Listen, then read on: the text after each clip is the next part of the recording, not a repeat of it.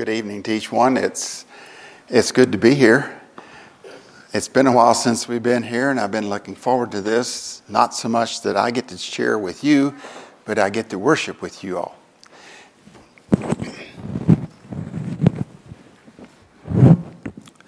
That helps me if it's okay with the station in the back. I just want to say that you may be expecting something a little different this evening, and it probably will be from what you normally process in a worship service. But I want to be sure that we think of this service as a worship experience. One of the reasons that I really enjoy the study of the types is because there is an element of mystery and truth revealed that gives me a greater foundation for my faith. And anytime that we can cultivate an opportunity to grow in our faith, that's a worship experience. It should be. And so I want us to be sure that this is not a time of just learning information, but that we allow the Spirit of God and the Word of God to help us to grow in our appreciation for who God is and what He wants us to understand and know about His plan and purpose for our lives. I'd like for us to bow our heads for a word of prayer. Father, we thank you for the privilege we have of being together again, assembled with the purpose of honoring you, of worshiping you, of allowing you to teach us through the Word and through those precepts and those realities, spiritual realities that you designed to give us an opportunity to know who you are, what your will is, what your plan is, and that we can respond in faith and experience the power of God in our lives to live a righteous life, a life that is pleasing according to your will and purpose for us. And so, Father, we ask that your Spirit would anoint this service for our spiritual development and growth, and for your name to be honored, glorified, not only this evening, but as we take some of these precepts, these ideas of truth with us, that they can help us process our opportunity to know you better. Go with us, Father. Direct us for your glory, for our eternal good. We ask in Jesus' worthy name. Amen. This evening, like I said, I think there's probably an element of mystery about this title that we have given the message, A Pitch for Types. Now, I come from a vocation that involves some salesmanship. I'm considered a salesman by some. That doesn't mean I really am, but I attempt to sell things sometimes. And so you may think, and you could be right to a certain extent, that I'm here to sell you on the idea of types. There's some truth in that. When I go to Bible school to teach, or when I used to go to Bible school to teach, I discovered that students coming to Bible school hesitated to sign up for my class because it was that weird sounding, shady, shadowy, whatever, and they hadn't heard much about it, and they weren't sure it was going to be worth their time. There were some students that came that I discovered that their parents had told them they had to take it. Well, you know how much fun it is to teach students that have that mentality. But praise the Lord, they changed their attitude pretty quick. And then there were some that I discovered later. I had somebody tell me just recently, after they heard this sermon, they said, "Oh, now I wish I'd have signed up for types when I was in Bible school." So I don't know how your reaction will be, and you don't have to tell me. But I hope that you can glean some truths tonight that just help you appreciate what God wants you to know and experience and be blessed by. That's why I'm here this evening. I want to explain types in a little bit, and I've got my board turned around backwards. I'm not going to be drawing in front of you. I don't put my artistic inabilities on display, just live. I'll turn around. You can see what I attempted to do here in a little bit. But I didn't want you to be distracted during the songs and the devotional. By the way, I appreciate that devotional. And I appreciated that particular song. That's what we're here for, to learn, to let God teach us some things from His Word. But I want to make a couple statements and draw our attention to a few things in Scripture first. If you want to, you can turn to 1 Corinthians chapter 10. And this passage follows a devotional psalm reading this evening somewhat. And I don't want to take the time to read all of it. I did that this morning. By the way, I brought a message entitled the same thing over at Caswell this morning. They got the abbreviated message because their service was in a shorter window than what we have here this evening. I understand this evening is unlimited. Oh, my wife says that's not true. But I am going to be hurrying through because there's a lot I'd like to say and a lot I won't get said. So put on your turn on your fast listening device. And I hope your all's time isn't as fast here as it was over there this morning. You are on fast time, I know. But beginning at verse 1, and then I'm going to skip down a few verses, but chapter 10 of 1 Corinthians, verse 1, moreover, brethren, I would not that ye should be ignorant how that all our fathers were under the cloud and all passed through the sea and were all baptized unto Moses in the cloud and in the sea, and did all eat the same spiritual meat and did drink the same spiritual drink. For they drank of that spiritual rock that followed them, and that rock was Christ. That rock was a type. It was a type of Christ who was coming, but in reality, Christ was there, according to what this says. I'm not sure exactly how to understand all that, but what I want us to notice is that God was not pleased with some of them because of their actions in the wilderness. It talks about the things that went wrong, their idolatry, the way they mishandled themselves. And then it admonishes us in verse 9, neither let us tempt Christ, as some of them also tempted and were destroyed of serpents. Neither murmur ye, as some of them also murmured and were destroyed of the destroyer. Now, verse 11 is the punchline. It's what I want us to focus on a little bit here. Now, all these things happened unto them for ensamples, and they are written for they happened for them for ensamples, and they are written for our admonition, upon whom the ends of the world are come. That word ensamples is translated from the original in the Hebrew from the same word that the word types comes from. And a number of other words that I'll mention later that we reference that come from this word. And I'll get to that a little bit later. And so we have this passage that helps us understand that God says those things happened back there. And Jesus ministering to them as that rock that the water flowed from to minister to their needs actually had spiritual significance. And it was a type. You calls it ensamples. Actually, the word example is used here also, and I kind of hurried over it. That word example comes from the very same word. So example, ensample, and then I'm going to bring some other words into focus.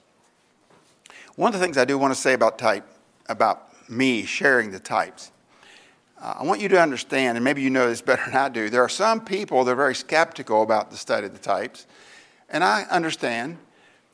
There have been those who have misused types to say things that they want the Scripture to say that maybe it's not supposed to be there.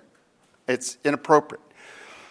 And so there are those who say that you should consider types only from an objective perspective. In other words, if it isn't referred to in the New Testament, don't call it a type. I'm not in that school. I keep finding types here and there that haven't really been outright mentioned and classified as a type in the New Testament. Now, there are some types in the New Testament that are very obvious. It says they're types, and I'll refer to one of those here in a little bit. But I've discovered, and in my studies, I've had others point out things that are not exactly mentioned verbatim as being a type in the Old Testament.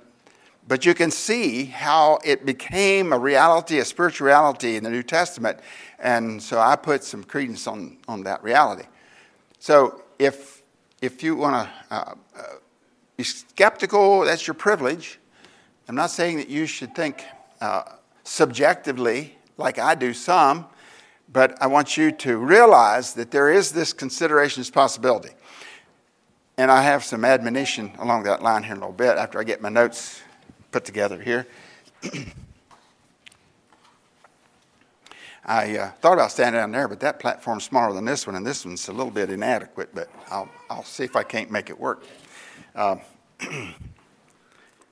There. That might work.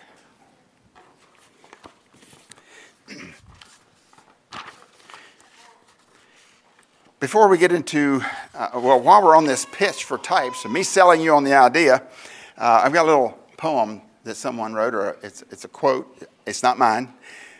It's been around. I've seen it different places. It was printed on the back of my little textbook that I taught out of in Maranatha. And it just says it so succinctly. I want to quote it for you. The new, that's the New Testament, is in the Old Testament, contained. So the new is contained in the Old. The new is in the Old contained. The Old is in the New explained. The new is in the Old concealed. The Old is in the New revealed. I always thought that was pretty interesting, cute little way of saying it. It says it pretty well. And so the question is, what is a type?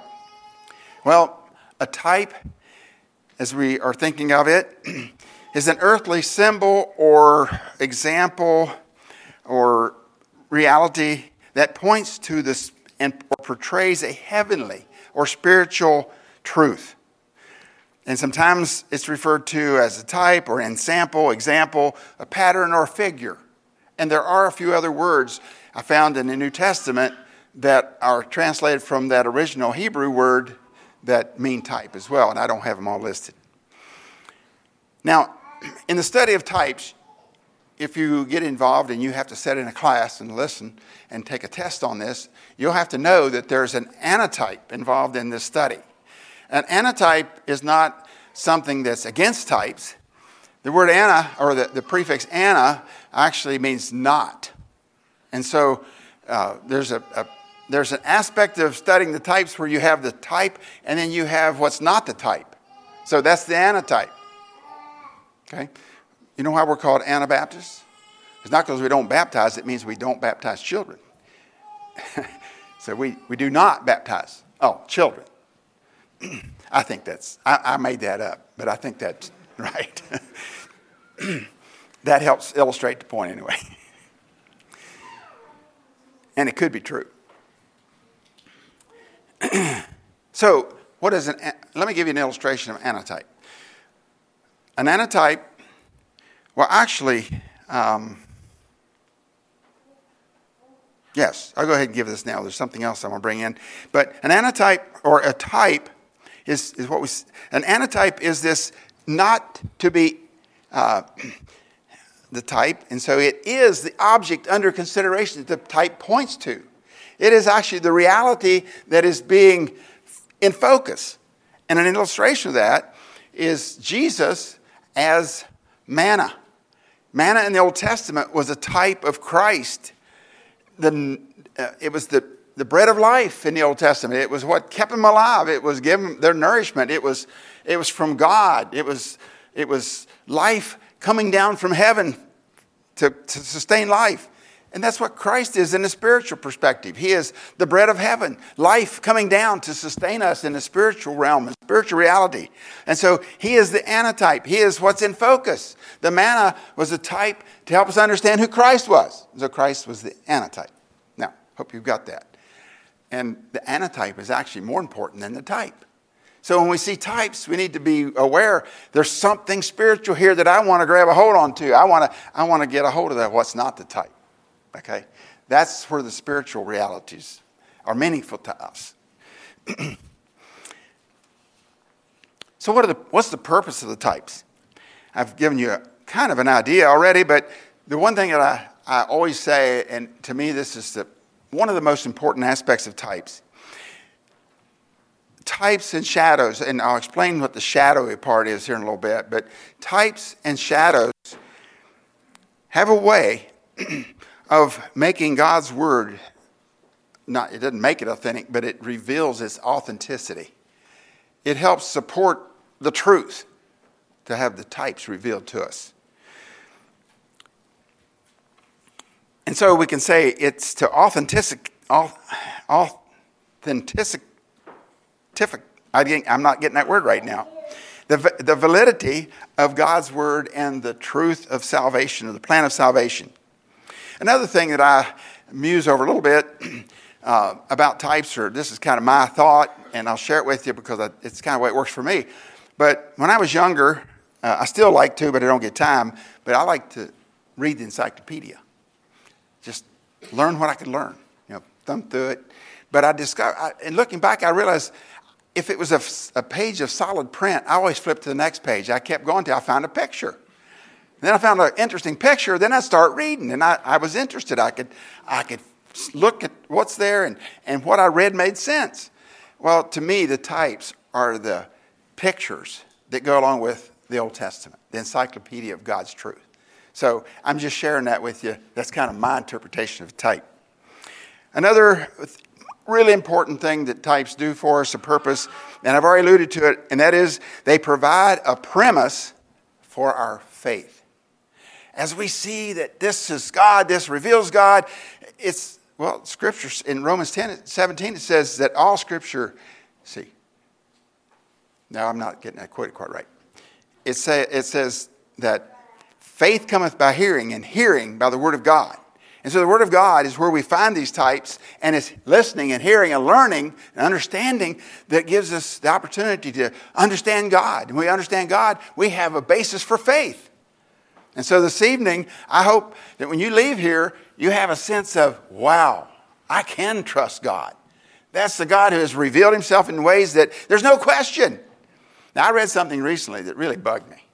This scientist professor had 5 points that underscored why he believes that the Bible is not true, or that Jesus is not really real, that he's a mystical or a myth. He's a mythical character. He came out of people's ideas, imaginations, and cultures of thinking about things funny, and he explained all this, and he talked about the contradictions in the Gospels, and there are some that you can twist some ideas and thoughts. And Peter even says some of Paul's writings are hard to understand. They've been twisted. People twist them to their own destruction. Well, I'm telling you to say this, that bothered me until I thought about the reality of things. And that is that you cannot understand the Word of God properly unless the Holy Spirit is teaching you. And if you're not committed to the Holy Spirit, submitted and surrendered to His power in your life, and you're looking to Him for direction, you won't be able to understand it. It won't make sense. And you will deal with extra load of doubt and lack of knowledge.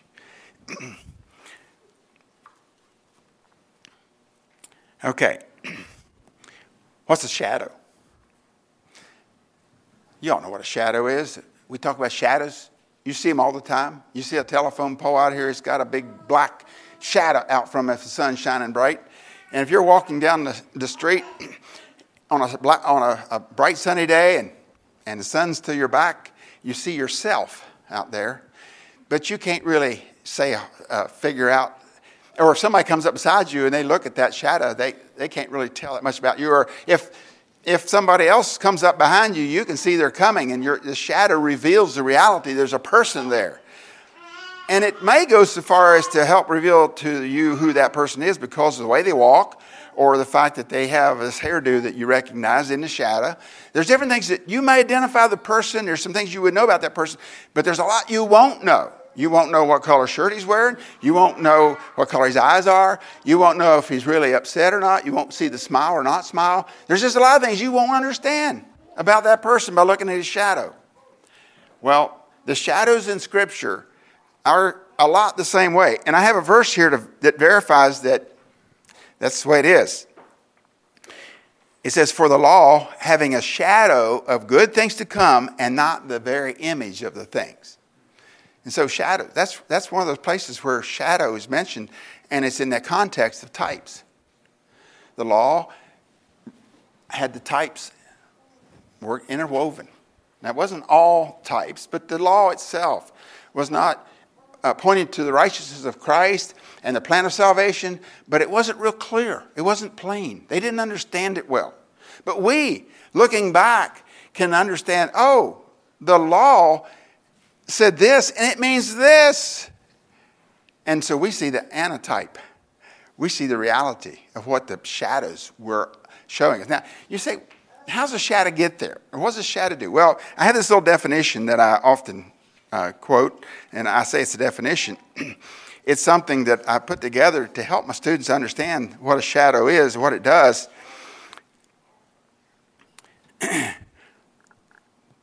See, where is it?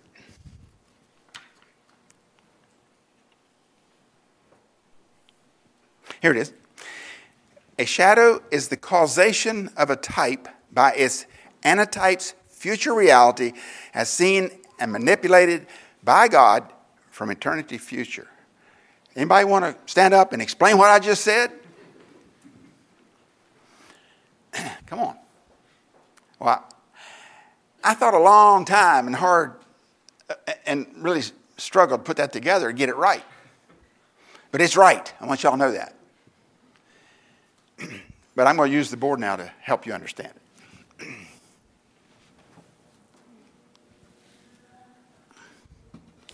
And I apologize to you from Caswell because I'm saying things you all didn't hear this morning, and partly because of the time restraints, but partly because my wife will tell you I never can preach the same sermon twice and get it the same.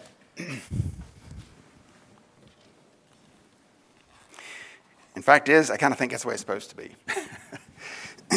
Okay, so I've entitled this board, Shadows in Types. And so you'll understand a little bit what I'm saying. Can y'all see it? All right. I'm fearing for some of you over here. If you want to move, I don't know where you'll go, but back there's a couple seats. But I hate to tell young people to go sit in the back. I like them up front. Appreciate it. Front row, right? Oh, yeah. And it isn't gender specific, I don't think. I believe you could sit there. So, I mentioned that shadows are created by God because God's in the future. I don't know how I said that exactly. God manipulates all that happened here from eternity future. You see, God isn't just a God of yesterday and today, but He's a God of eternity.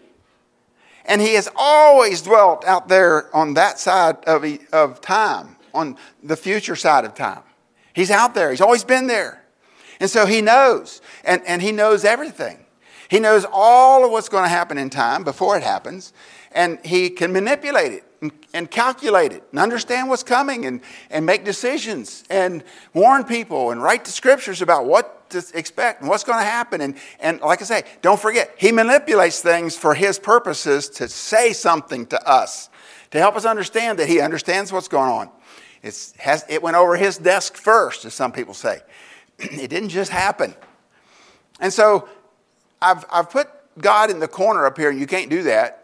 But actually, if you look at the reality of what I'm doing, I use a picture of the sun to depict the energy and power of God, and it's supposed to be a big circle. Most of it's in eternity future. But God is in eternity present, and so He is here now. But from eternity future, He was able to bring the knowledge of the spiritual realities of God that spanned all of time and eternity.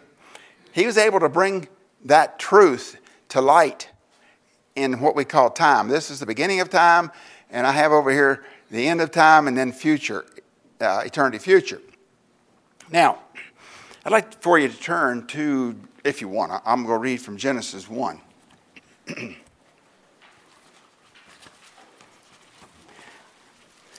And like I told them over there this morning, Caswell, if I've confused you pretty bad, I may need to tell you, Genesis comes right before Exodus. I want to read a couple verses here. Very beginning. In the beginning, God created the heaven and the earth was without form and void, and darkness was upon the face of the deep. And the Spirit of God moved upon the face of the waters, and God said, "Let there be light," and there was light. Now, if you were Caswell this morning, don't raise your hand. and answer. But the rest of you have a chance to tell me, what day did God create the sun, moon, and stars? I know you know. Don't be timid. Day 4. What day did he create light? I just read it on the first day. He separated darkness from light the very first day. What was that light? John said that Jesus is the light of the world. Scripture also says that Jesus spoke the word and things happened on earth. And so Jesus actually was the light. Now, I said that. I didn't say it quite like that this morning. But the spiritual realities of God reflect backwards through time to the very beginning that caused the creation and then had its effect on all the things that are involved in time. And that knowledge coming from God, eternity, future, backwards across the realities, the antitypes of time create shadows to the very beginning. You see, the central figure of time, the very central focus, antitype of time, is the cross. The cross is a symbol of the atonement. The atonement is the one most important spiritual reality that God and Jesus decided on before the creation began. They agreed on how it was going to happen and because of why it was going to happen and all that. All that was in focus before Adam and Eve were even put on the earth. But that spiritual reality that stood there and was real in their minds created this shadow of the cross because, well, they were sinners and there was going to be a need to acknowledge sin and how to deal with it. And so what happened to the first couple when they sinned? They were guilty. They were unclean. They were ashamed. And what did they do about it? They tried to cover themselves with fig leaves. That was their own effort to clothe themselves in righteousness or cover their unrighteousness. Didn't work. God comes along and says, Adam and Eve, where are you? What happened? And he explained that what they did wasn't working. He would have to bring about a remedy for their problem. And so blood was shed to provide cloaks to cover their shame. But blood was shed. That's significant. That was a type.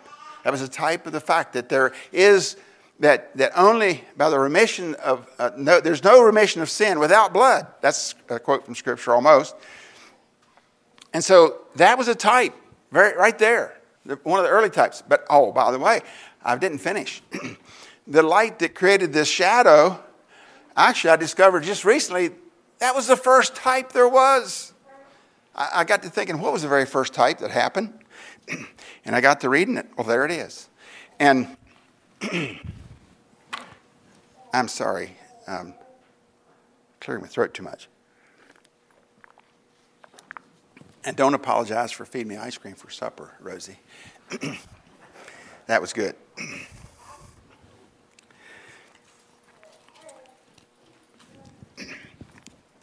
I'm ahead of my notes a little ways. See if I can find it here. Yes. 1 Peter 2:9. But ye are a chosen generation, a royal priesthood, and holy nation, a peculiar people, that ye should show forth the praises of him who hath called you out of darkness and into his marvelous light. That was pointed to, I believe, on day 1. Darkness, void, and then God sent the light in to change it. And we, in our sinfulness, have this void and darkness, and we need the light of Jesus to shine in our hearts to change the darkness. That's the first type that I can find recorded in Scripture. And that helps you understand types. Oh, by the way, that's significant maybe because it's referred to in the New Testament. I didn't say it was a type, but it's there so vivid that you can't deny it. All right, next I want us to think a little bit about some of the things that we see here, that how they we see the unfolding plan of salvation.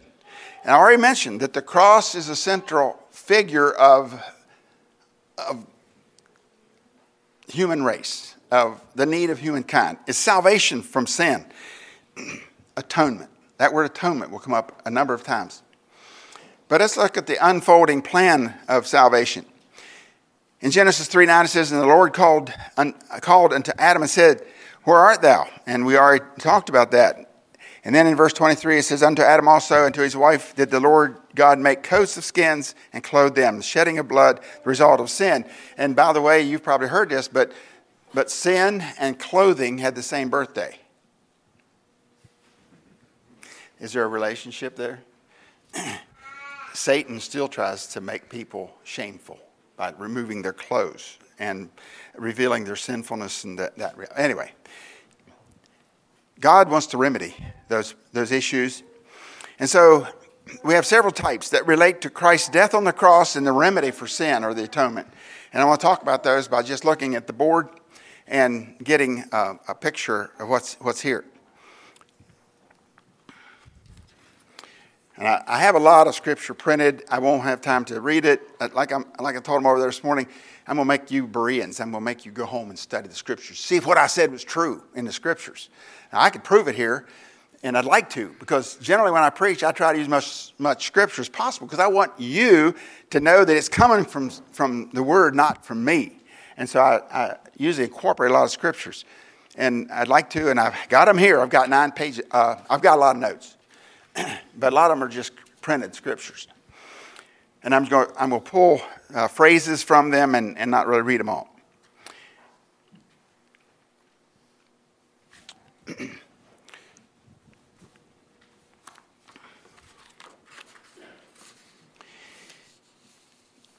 So, I want to talk a little bit about the priest, God's chosen tribe, the Levites. And I mentioned, no, I haven't mentioned those yet. I'll get there. Aaron and his sons were of the tribe of Levi. And when they were sanctified for service, there was a certain procedure they had to go through. They took a ram, I believe it was a ram, and they after they had sacrificed it, they washed it inside, they washed it outside, they burnt certain parts, they did different things with certain things, but it was done in a specific way to portray the need for these spiritual realities to happen in the sanctifying of the priest. And it says, and the priest shall burn all on the altar to be a burnt sacrifice. Now that's right. Now this one, they burn it all. The priest didn't eat any of this one. It says, an offering made by fire of a sweet savor unto the Lord. And so in the sanctifying process, they were to offer up this animal that had been washed. And that washing designates, it's a type of the idea of being sanctified. And so a priest, chosen man to lead, had to be sanctified to be fit for service. And there was a sacrifice involved in making that happen.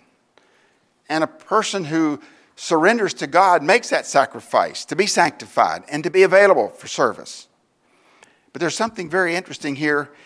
It says that God, that in Ephesians we see this. Well, it says that this offering was a sweet savor to the Lord. But in Ephesians 5:1 it says, in verse 1 and 2, be ye therefore followers of God as dear children, and walk in love as Christ also hath loved us, and hath given himself for us an offering and a sacrifice to God for a sweet smelling savor. It almost quotes that Old Testament reality of the sanctification process for the priest. And it's actually making Aaron and the priest a type of Christ. And Christ is the antitype. And he's the one that gave the ultimate sacrifice, and it was a sweet smelling savor to God, way above what the priest, or that sacrifice for the priest, I am sure. But there's more to that. Christ actually, in a sense, was a type of us being an antitype of giving his life and sanctifying himself and giving his life for service. And he expects us to do that. So there's a sense in which we're antitypes. And there's another one, and that's the marriage. We're actually, marriage is a type of the antitype, which is the church, Christ in the church. Well, that was extra. I didn't have that in my notes. But, and I don't have a lot of these things in my notes. I'm sorry. I might have to back up and run again on some of these things.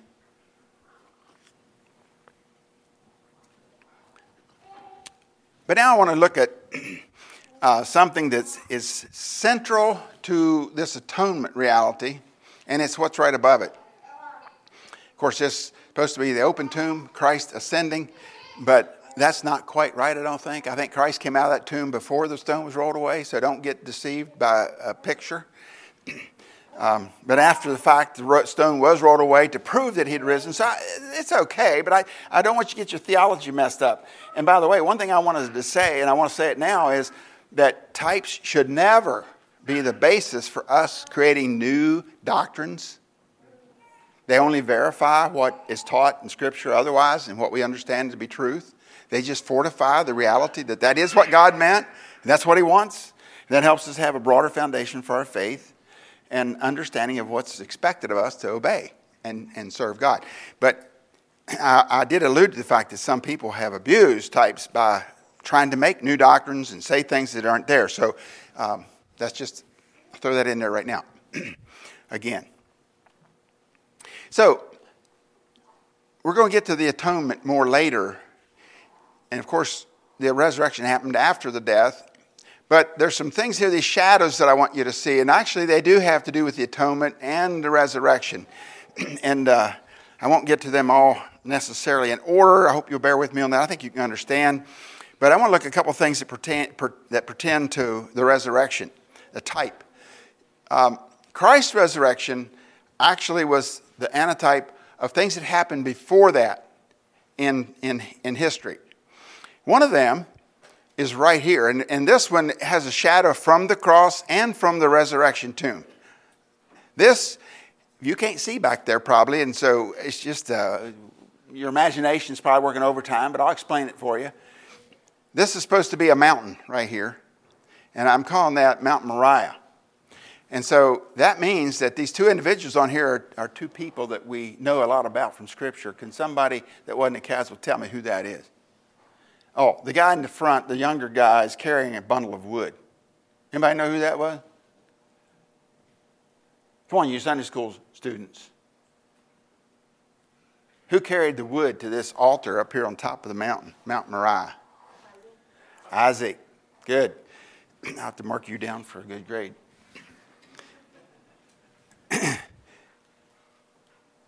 The type here is twofold, like I said. One is the cross. Abraham had submitted and surrendered to God's request to take his son and put him to death. In Abraham's mind, Isaac was dead. He was done. And he actually, as Scripture says, that he accounted God faithful. He counted God faithful to be able to raise him up if necessary. But he was willing to do this and accept whatever God had later. That was submission. That was obedience. But he had reckoned his son as dead. And by the way, incidentally, this may be coincidental, but I don't think so. No, it's not. I'm trying to get you to wonder if it's coincidental. I want you to realize I believe it's the reality. It took 3 days to make this trip. Is there any significance to that? And at the top, when Abraham went to kill his son, then's when God had the ram caught in a thicket that let himself be known, and the angel stopped Abraham from what he was doing, and he untied his son, and his son was resurrected back to new life. He had his son back. So there we have a type of death and resurrection on Mount Moriah. Now, here's an interesting reality that some of you don't know, and those of you who know it find it very interesting already. And that is that Mount Moriah has a new name today. It's called Calvary. How many of you didn't know that? I'm just curious. It's not revealing ignorance. It's just, saying what you know. Yeah, I didn't know that either till I was studying types for a while. I find it very interesting. Not coincidental. And so the death in Abraham's mind of his son is the shadow of the cross of Christ being put to death. And the resurrection is when this little altar I've got drawn on top of that mountain released Isaac so that there was a resurrection in a sense, a sort. Okay, that's one. Another resurrection shadow The ark, when it landed on the mountains of Ararat, it touched down and the water started to go down. So in effect, the ark started to rising up out of the water. Now the ark stayed put on the mountain, but in reality, as the water went down, more and more of the ark came up. So that it was coming up out of the water. Now, can we draw any conclusions from that? Well, let me give you some interesting facts. Scripture records the very day and the very year that this happened. When that happens in the Old Testament, it's like, aha, there's something here to dig for. Figure out what God's trying to say. Well, on the very day, the 17th day of the month, 2,400 years before Jesus came out of the tomb, this ark started coming up out of the water. The very same day. Now, you'll go to your Bible and say, where'd you get that, Nelson? Well, you'll have to study a while to find it. And I didn't really dig that out. Somebody else pointed that out to me. But the calendar's changed and it has a new name now. It went from, to Nisan. It was, can't think of the name of the month when it landed. Somebody could look it up, but not that important. I just find that extremely interesting. And so the ark actually has a shadow, or it's a type of the resurrection. And there's some more things about the ark that we're going to get to after a bit. But there's another really interesting one that I just discovered here not so long ago. And this is one that is kind of, would you say, subjective? I don't really think it is, because I think I've got the proof. But it doesn't say so real clear in the New Testament. But you be the judge here. This little thing right here that most of you can't see is a stick. Actually, it's a rod that a shepherd would have used, or a priest would have used in the Old Testament. It's got some green and red and yellow, or red and green on it to depict something blossoming. Anybody know what that is? Very significant instrument that showed up in the Old Testament. Aaron's rod. That what? That budded. The story behind this, I'm going to do it real quickie. The children of Israel were out there in the wilderness and they were not happy. Things weren't going like they thought they should. They were miserable. They had problems. And Moses and Aaron, they thought were just terrible leaders because they just couldn't manage well. And they brought them out there to let them die and all this stuff. And actually, there was 3 families got together. And let me see. I don't have that in my notes. Somebody say it for me. Korah, Dathan, and Abiram. They challenged Moses and Aaron. And God was not happy either. And he let the earth swallow them up. And I have a very difficult time understanding why in the next few days they were murmuring about this again. Like, you want to go down that hole too? What's wrong with these people? And this time Moses comes to God and says, God, I'm in trouble. These people, they just won't listen. I'm putting my words. They're stubborn. They don't get it. And God said, all right, bring the leader of each tribe to the tabernacle. We got we're going to have a little demonstration. And so he brought all the leaders of each, one leader, one man, the head of each tribe, brought him. This is supposed to be the tabernacle if you hadn't figured it out yet.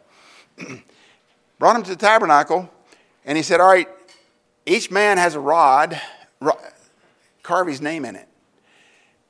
And then put those rods in front of the Ark of the Covenant, which was right here in the Holy of Holies, but they stayed on the outside, of course. They laid them there by the veil, and God said, leave them there overnight. In the morning, bring them out and see what you see. Well, in the morning, they brought those rods out, and the one that said Aaron on it had budded. Budded. These were all dead wood, just sticks. What's that a type of? We're in class now, okay? You can talk. What was that a type of? Life out of dead wood. You remember I said it had something to do with this? Resurrection. Life out of death. And you know what God told Moses? He said, you go out there and tell the rest of those leaders fall in line. This proves that this is my designated authority in Israel. Listen to him. In the New Testament, what did God say when John baptized Jesus? He came down and in an audible voice, he said, "This is my beloved Son, hear ye him." He was confirming the reality that Jesus was the Messiah, the only authority figure on earth that represented God. And it would be proven by his resurrection. So when you think about the miracle of Christ's resurrection, it gives us no reason to doubt that Christ is the spokesman for God and he is his Messiah, his anointed one. He's the only way to God. You know, Jesus said, "I am the way, the truth, and the life. No man cometh to the Father except by me." All this is involved in that. The authority that he had from God was actually portrayed years and years and years before. Oh, if you doubt what I'm saying, think about this yet to put on your weight and balances of truth and myth. What was in the Ark of the Covenant? There were 3 things in the Ark of the Covenant. What was in there? Cup of manna. It was actually, an omer, I think. A golden pot with manna in it. What else? Aaron's rod. That budded. What else? 10 Commandments. The stones. Were they the broken ones? No, they were whole. They were the second set. You know what the first set was a type of? Us. We broke the law. We were the broken law. We are the broken law. Christ was perfection in the law. He was perfect. And so this Ark of the Covenant, this golden box, it was made out of wood. It was covered in gold. The wood stands for his humanity. The gold his divinity. So he was 100% human, 100% God. And this box represented his life on earth as a person. The lid on top was pure gold. And it had those golden cherubs coming out the top. And I don't have pictures of all this stuff. Actually, that's not in my notes. I just got to tell you. But that gold mercy seat, it was called, represented the purpose of Jesus' life. The bond box is person. He was the bread of heaven.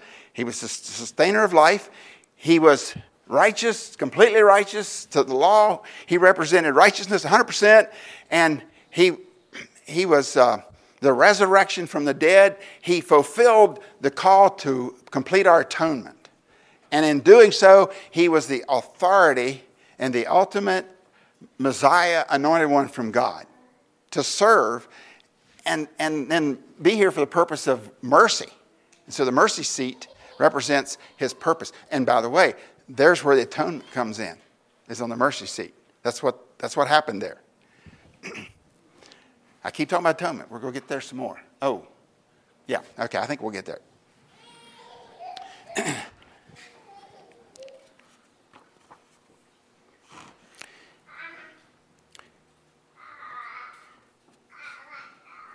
I have several verses that I'll just read one, make sure I quoted it right.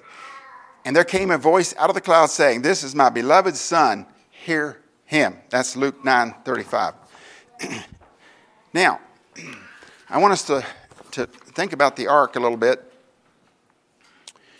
in a different way. I've told you what it means about resurrection. There's something else I want to say before I get into other aspects of it I failed to say. And that is that I'm going to talk about the family. It was inside that ark a little bit. And I could ask questions, but that slows us down probably. I'll just tell you. There were 8 people in there. Peter says that Noah was the 8th person. And I used to say, erroneously, that meant he was the 8th generation from Adam. And if you stretch it and twist it a little bit, you can make it say that. If you don't count Adam and you don't count Noah, there was 8 in between. But really, I decided I need to find out for sure. So I went and got some help from commentators, which I don't do a whole lot of until I'm desperate. But they said, actually, it meant that there were 7 other people, and he was the 8th person. He was the preacher of righteousness. So that's what they take. And I can accept that. But there were 8 people. There is a significance in the fact there were 8 people.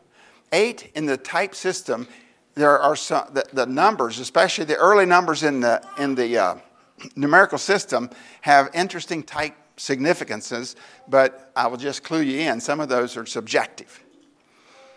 And this one is a little bit, but there's a lot of things to back it up. And that is that 8 is the number for new beginnings. You see, when you have a 7-day week, the next day is the 8th day. It's the new beginning of the next week.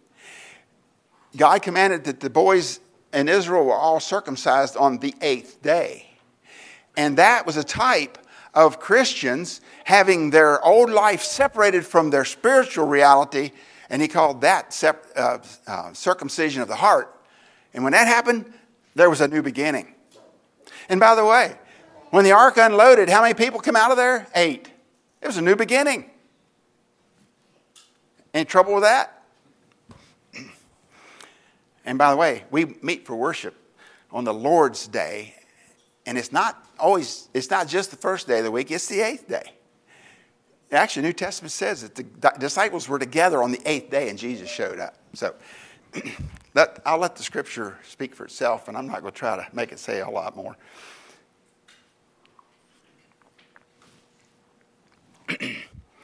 Okay. Now, there's a lot of things I didn't get said, and I might think of some. There is something else I want to say yet before I move on. There's 2 things. I tried to put a picture of the early church. Peter talks about being built out of stones and lively stones and so on. There's a stone church. And the shadow is from the tabernacle going backwards. The tabernacle actually has a lot to say about the types of what the church is going to be like, how it's going to function. It actually, if you study, and this is a fairly new revelation to me, and I don't like to use that word. It dawned on me. What's that? New day. Anyway, that there's things about the tabernacle that teach us how to operate the church. Well, I knew that already, but here was the interesting one, and it teaches us how to evangelize. There's significance, I believe, in the way it was set up and the way it operated that helps us as a church to understand what's expected of us in bringing the lost into the fold. This is the fold, so to speak. It brings us, this is called, this Holy of Holies typifies Jerusalem. Jerusalem in heaven, the foursquare, little gold foursquare here represents the abode of God. You can see heaven there. And then the holy place represents the church. And this out here represents our journey from the world to the church. But the gate right here is significant. No one could enter except through the gate. And then they had to take care of their sins at the altar, the brazen altar. There needed to be judgment on their sins. And that's what that brazen altar represents. They judge sin with sacrifices. And that actually, the shadow of the cross goes over to that, because it's on the cross that our sins are judged. We bring our sins to the cross and give them to God, and the atonement is what takes care of them, and the cross is central to the atonement. Now, what I want to say is that when Jesus quoted that scripture, I am the way, the truth, and life, it's very possible and highly likely that he was thinking about the tabernacle, because the gate is considered the way. It's the way. It's the way from the world into the process of salvation. You don't really have your sins properly dealt with right away, but we're called in through Christ, and we get knowledge of our sinfulness and what to do with our sin, and then we need to respond to that and let our sins be judged at Calvary, or the brazen altar. And then there's the laver, a brass laver. And that was made of an interesting material. It was made of the women's looking glasses. They used brass, had a little disc of brass that was was buffed and buffed and buffed until you could see your image in it. That was their mirrors. Their mirrors didn't break. They didn't have any bad luck. But when God told Moses to make that implement, he said, go gather up the women's mirrors. What do you think those women thought? I mean, what would you women think if we got your mirrors and gathered them up right before you went to church? Well, there's significance in that reality. That's a type. Brass is the metal that is a type of judgment. And I mentioned the judgment at the altar of the brazen altar. It was brass. That's where sin was judged. And here we have sin. Our lives are judged by the water of the word. This was full of water. The priest, after they finished killing these animals and got blood stained and all that, before they went into the holy place, they had to wash their hands in the laver or they died. It was serious. They had to be sanctified to serve. Any hypocrite that tried to, and this is the type now, a hypocrite that tries to serve in church and isn't sincere and honest with God and his fellow brethren is going to die spiritually and can take other people out too. That's pretty serious. We need to use the Word of God. James calls it the mirror of the Word. And he says, pity the person that looks in the mirror of the Word and sees himself for what he is, sinful and whatever, and walks away and doesn't do anything about it. He didn't judge the sin in his life that was revealed by the Word, the judge of his life. And that's what that's a type of. Now, the water is the Word. There's something else here that's interesting that ties in with that, and that is that some teachers teach, and I agree with them, that the door into the holy place was 4 openings. There were 5 pillars of gold. And there was things about those pillars I'm not going to take time right now to explain, but they explain the reality of the gospel on our lives for service. The colors of all these materials that were woven materials that were made out of wool. I guess it was flax. It was flax. Wasn't wool, it was flax. Well, on top of the tabernacle, it was both. They had flax, they had ram's hair, they had wool, I think, and then badger skins, for whatever that was. But anyway, what I want to say is the Gospels are the truth of God that is what we can use to further the process of sanctification after we've judged with sin. Now, the Gospels can do that too. They serve as a water of judgment on our lives, but they also are the spiritual nourishment and reality we need to be able to serve God. And then we have the veil here, and I ought to turn to that passage. I just don't want to mess it up. In Hebrews chapter 10, actually, I better be sure I'm right. I think I'm wrong. I think it's chapter 10.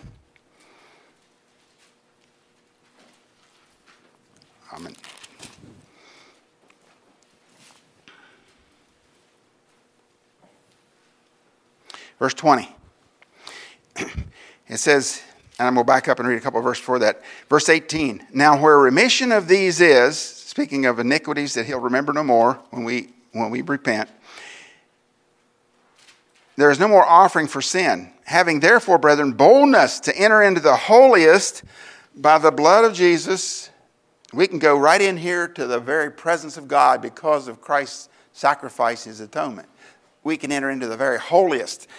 It says,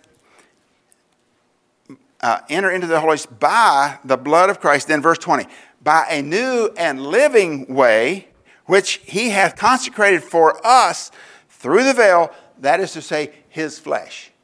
And so Christ's perfect life on earth is actually what this veil was a type of. It separated us from God's wrath and vengeance. I should say vengeance. I don't like that word now. I think that's for eternity future. For the future. But he has wrath on sin. And Christ separated us from that, protected us, and gave us a way to be able to nullify that bad standing before God, and then we can enter in.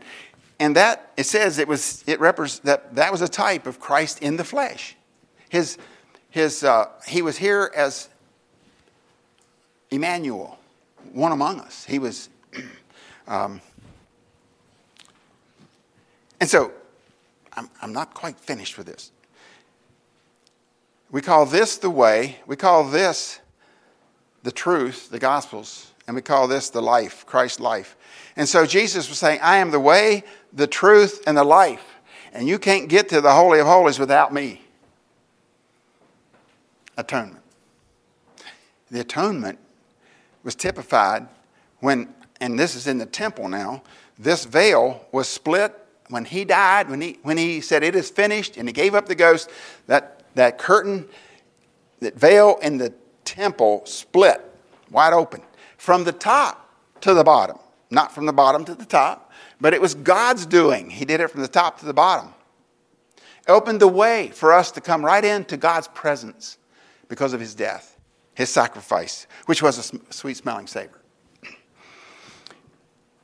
Okay, I've got to move on, except I didn't finish this. I didn't finish the church thing. This was a type of, a type of the present-day church. And there are some similarities, there's some differences. But one thing I want to make sure you notice, I'm not a proponent of putting crosses on buildings and churches and even wearing them and having them for decorations to show people we're Christians. I'm afraid we come close to some idolatry there. But I put them here to make sure we get the message of this thing about atonement. The atonement is a central aspect of the vitality and reality of the church, the New Testament church, and the present-day church. It signifies death to self. A sacrifice of ourselves is also significant of Christ's atonement for us. And they go together. One more thing about evangelism. Christ showed us how evangelism works. You bring them in the gate. You deal with sin. Then you help them understand the Word of God, teaches us how to live righteously, and then they can enter into the presence of God by atonement. That's how evangelism works. You're not able to invite them over the fence. You can't lift up the fence and say, come on in. We got a real good thing going here in our church. We love each other. We have a good time together. Just come and listen to the singing. You'll love it. And you can just be part of us. That's not evangelism. Not if they don't get the message of the gospel that brings judgment on sin and repentance necessary to be cleansed and be part of the holy place. Nobody can see the beauty of the church inside without having completely surrendered and experienced the atonement. And I'm afraid too often our message to the world is, we got a nice club over here. It's clean. We're respectable people. You love our singing. Just come and be with us and just keep on just coming and enjoying our fellowship. And let's be sure that we don't sidetrack them from the real need of their heart to repent of sin and to let the Holy Spirit cleanse them, and they can experience the reality of the true golden beauty of the inside of the church. And let's not miss it either. We have a responsibility to daily wash in the laver. And when we see sin, we need to take it back to the cross and ask God's pardon, repent of sin. And that's a whole message in itself. Josh, if you want to preach that next Sunday, welcome to it. Okay. We're back to the ark. This is what I came to preach about. Hebrews 11:7 says, by faith Noah, being warned of God of things not seen as yet, moved with fear, prepared an ark to the saving of his house, by the which he condemned the world and became heir of the righteousness which is by faith. So Noah was obedient to God. He condemned the world by his righteous actions of obedience and built an ark, and demonstrated all that. Now I have a question. Was Noah saved because he believed that there would be a flood? Or because he was obedient and built an ark? We live in a time when people say, just believe and you've got it made. You've experienced atonement. That's all you have to worry about. You're saved. You're in. But Noah would not have been saved from the corruption of this world if he wouldn't have obeyed God and followed through everything that he was told. Do we have a religion of works? We're not saved because of our works. But if we're saved, we will work. Things will happen in our life that are a result of God moving in our hearts, of the Word of God having its effect on us, and we yield to that truth by obeying it. Of course he believed there would be a flood, or he wouldn't have built the ark. But if he just believed there would be a flood, history would have stopped. Let's be sure we understand that God expects obedience after salvation. And actually involved in the process of salvation. That's what happened with Noah. 1 Peter 3:2 says, which sometimes were disobedient when once the longsuffering of God waited in the days of Noah, while the ark was a preparing wherewith few, that is, 8 souls were saved by water. And then I've got a few references here that refer to 8s, and I already touched on that. But in Genesis 6:14, it says, God said to Noah, make thee an ark of gopher wood, rooms shalt thou make in the ark, and shalt pitch it within and without with pitch. Now, Brother Joshua was preaching up our way one day, and I happened to be there.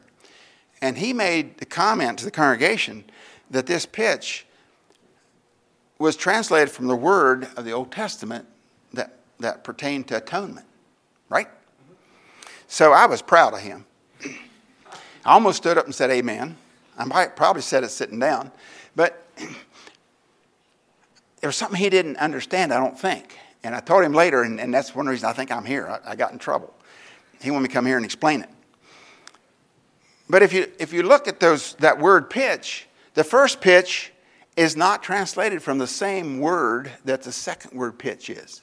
So there's different, a twist to the meaning. But it does have to do with atonement, both of them.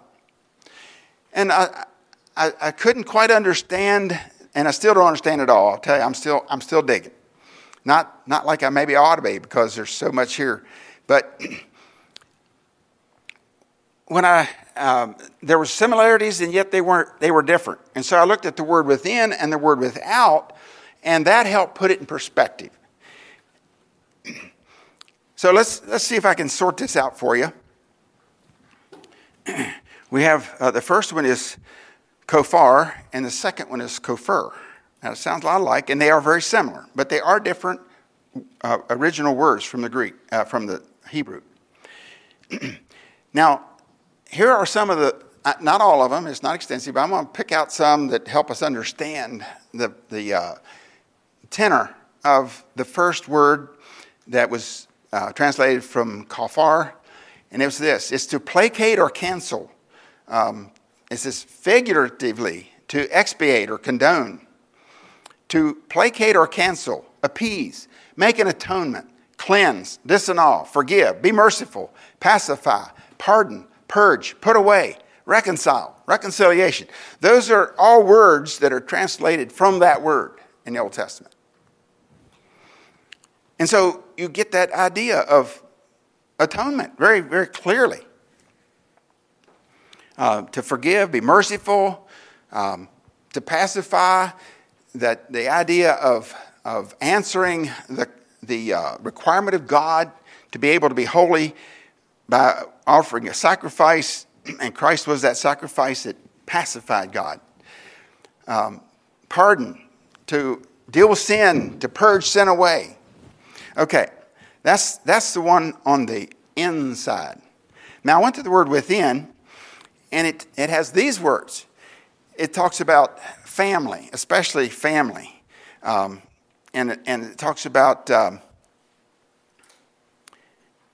home, It mentions palace, inside, inward.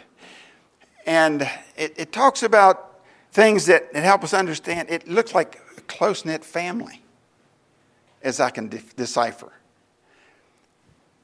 And so the pitch is atonement for those who are inside. That's what I'm reading, what I'm sorting out. And then we have the wall. And then we have the outside. Now how do we sort that out?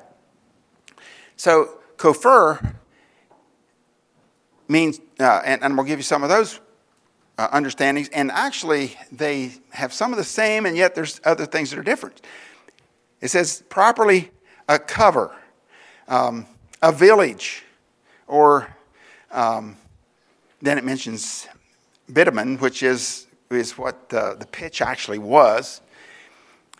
And it says figuratively a redemption price, a bribe, ransom, satisfaction, sum of money to be bought with a price. And so that is a little hard to sort out and say, I can nail that down. This is just exactly what it means. It takes on another aspect of atonement, but why is it on the outside? So I looked at without.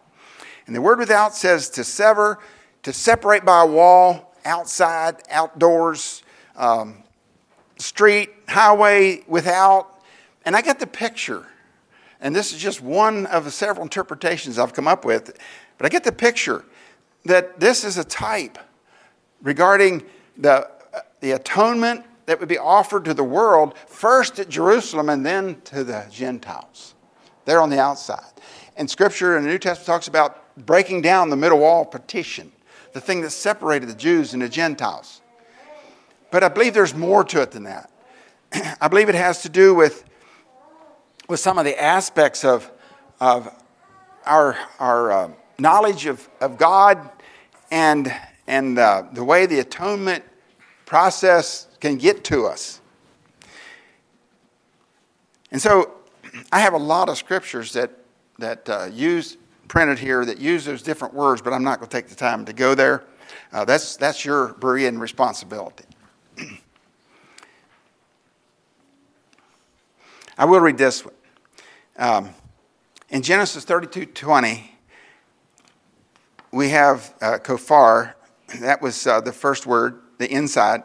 And say ye moreover, behold, thy servant Jacob is behind us, for he said, I will appease, that's that word, him from the presence that goeth before me, and afterward I will see his face, peradventure he will accept of me. That's talking about Jacob and Esau's meeting, where Jacob wanted his brother, to forgive him. And he says, I will appease him. So he gave him an offering so that he could be released from the offense. And Christ provided that offering for us on our behalf. And yet, I think that starts out at Jerusalem and then goes to the rest of the world. All right.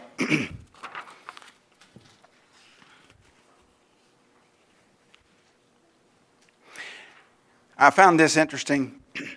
One of the words that comes out of the word kofar is it refers to to spikenard or camphor or cypress. It has the idea of something with fragrance. And so the atonement was a sweet smelling fragrance to God. And it's kind of wrapped up in this pitch thing. Isn't that interesting? Did you know that? I didn't either. And it was just kind of like, really? And then somebody made the evaluation. Well, with all those animals in that ark, they needed something. A sweet smelling savor. And so Noah's ark is the provision for salvation, death, and destruction. His ark was what could save anyone from destruction, from the world, the death that was coming. And he used, and Noah had provided a perfect construct of what God had said must happen. He did everything according. Notice how God gave him commandment. He said, build it with go for wood, build it so many feet long, cubits long, so many cubits wide, so many cubits. It needed to be that way to function properly. And then he said put rooms in it. He put pens in there for the different animals and for them to live in. And Noah followed the instructions right to the letter. Was that important?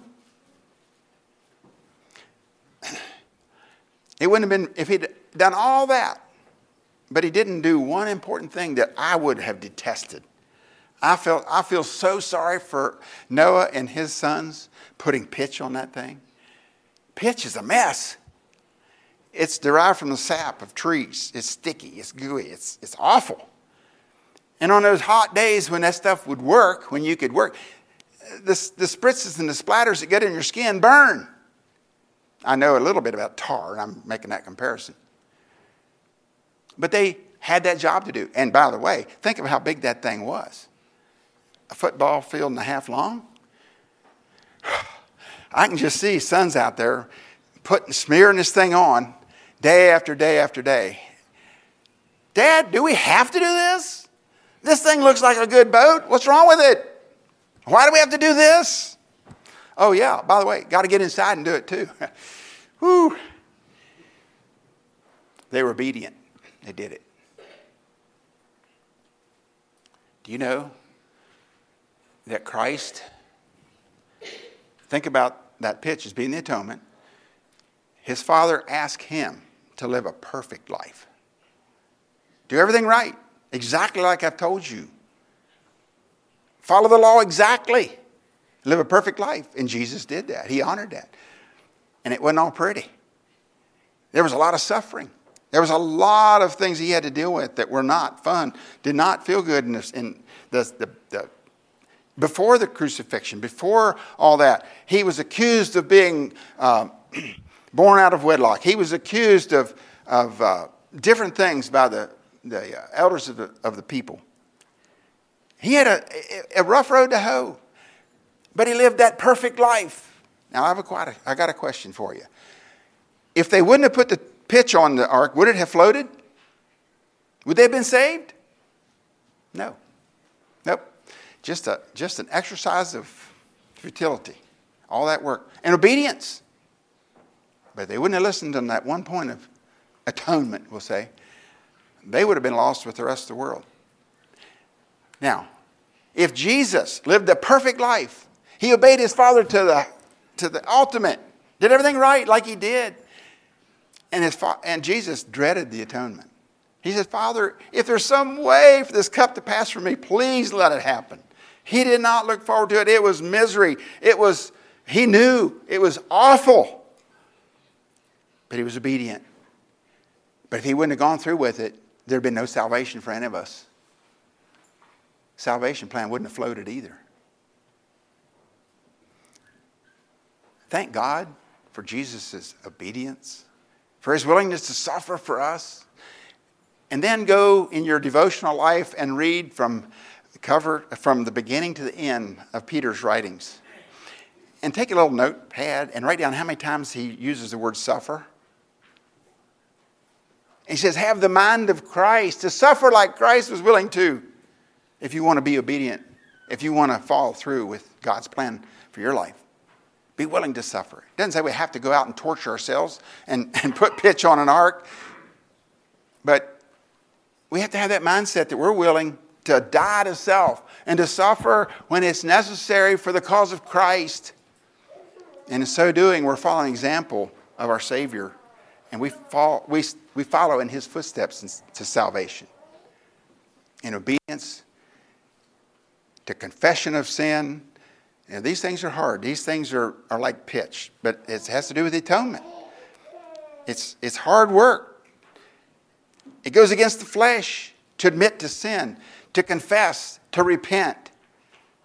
But if it doesn't happen, no matter how good we live a life, we're not going to be saved.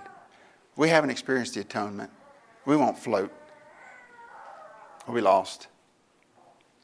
And so the call of this message tonight is, are we serious with God? Are we willing to identify with Christ's death and that we die also? and that we're willing to suffer, have the mindset of suffering for the cause of Christ and righteousness in our lives and in the church, for the benefit of the church. You know, I hear people mumbling and complaining about how things go in the church sometimes, and I'm thinking, so who is king? And who is judge? Is it Christ or is it us? Scriptures tell us, don't murmur. Don't complain. That's your way of chiseling away at your possibility of salvation. Because that's not faith. That's not obedience. That's letting self rise to the surface. Atonement begins to be ineffective. We need to wash at the water of the Word of God and allow judgment on things in our life that don't match the Word of God, so that we can have entrance into the holy place and enjoy the beauty of communion and unity. And that we don't have time for that. That's a whole lesson. That's 3 lessons right there of how this tabernacle explains and gives instruction, actually, in retrospect, of how the church is supposed to function. Communion and oneness. And by the way, just a little side note, it's not 8:30 yet, and I know that's way too late, but I got to tell you something. This rod that budded was almonds. When God told Moses and Aaron to have that craftsman create the lampstand in the tabernacle, he said, make those stems that come out from the sides, make all those to be almond fruits. They budded. They had leaves. They had buds. They had the full mature almond nuts and everything on there. Is there any chance that God had this in mind when he had the lampstand made? There's something else I see there. It's the very buds are important. In your life, if the response to truth is budding, nurture it. You might not be perfect, but nurture it. And then it can bloom. And then it can yield fruit. It's called what I call progression of sanctification. We are sanctified when we're saved, completely sanctified. But as we go, we discover we're working with our nature, our old will. And so we have to come back. And John says if we say we do not sin, we lie. But he says we come back to our Savior and we confess our sins. And we find our way again. You keep blossoming and blooming and becoming more mature in the provisions of Christ. And I see that there. One more thing I want to say about that. And then there's a verse I want to finish up on. Then I'll let you go. My wife and I were privileged to take a trip to Israel some years ago. And as we were riding the bus over the countryside, it was in March, and I saw this purple hue out on the side of the hill. And I asked the tour guide, I said, what is that? He said, oh, that's the almonds. They're budding. He said, they're the first thing that buds in the spring. And it was like, yeah, first fruits, atonement, Jesus. Every spring reminds us of what God thinks about almonds. They're first, and they represent Christ's atonement. Resurrection, I guess I better say. And that's the completion of the atonement. And I didn't get to read you the verses I wanted to on the atonement. But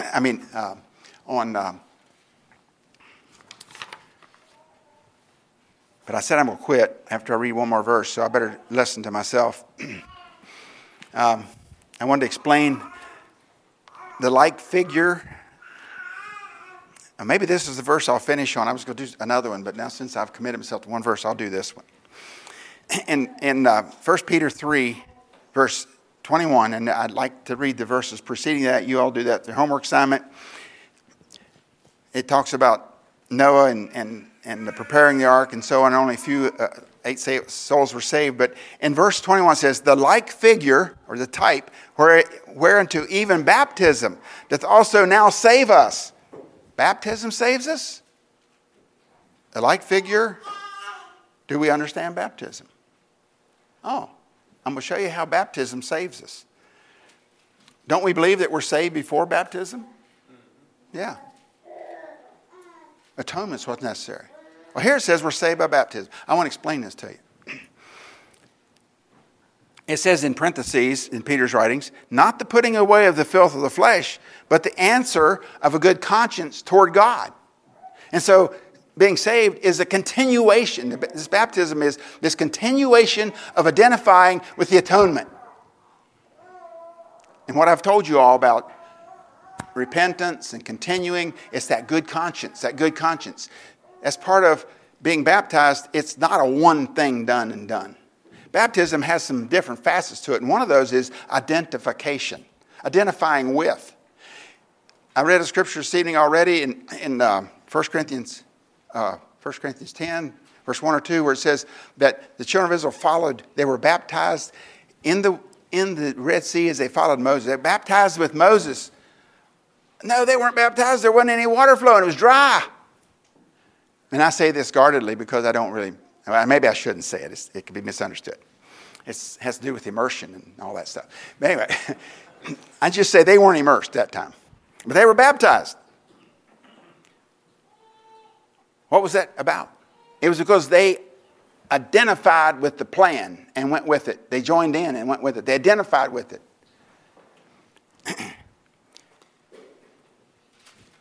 When the ark door was open, these people were baptized in that they identified with the program of salvation. And so they got on board. You see, one aspect of baptism is you identify with the church. You identify with God's program of salvation. And when you're baptized, you're making a public proclamation that your conscience is good because Christ has done the atonement work in your life, and you're identifying with that program. And so that's why you're being baptized. And so if I'm wrong, I'd love to have a discussion, find out how and how to correct it. But I want to give you that to think about.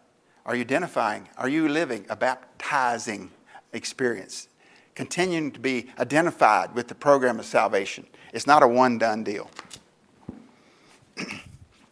And that verse I wanted to read you, I'm going to tell you what it is so you can read it. And that's Hebrews 8:5. And then go read Hebrews 5:8. That's another good one. Okay, let's stand for prayer.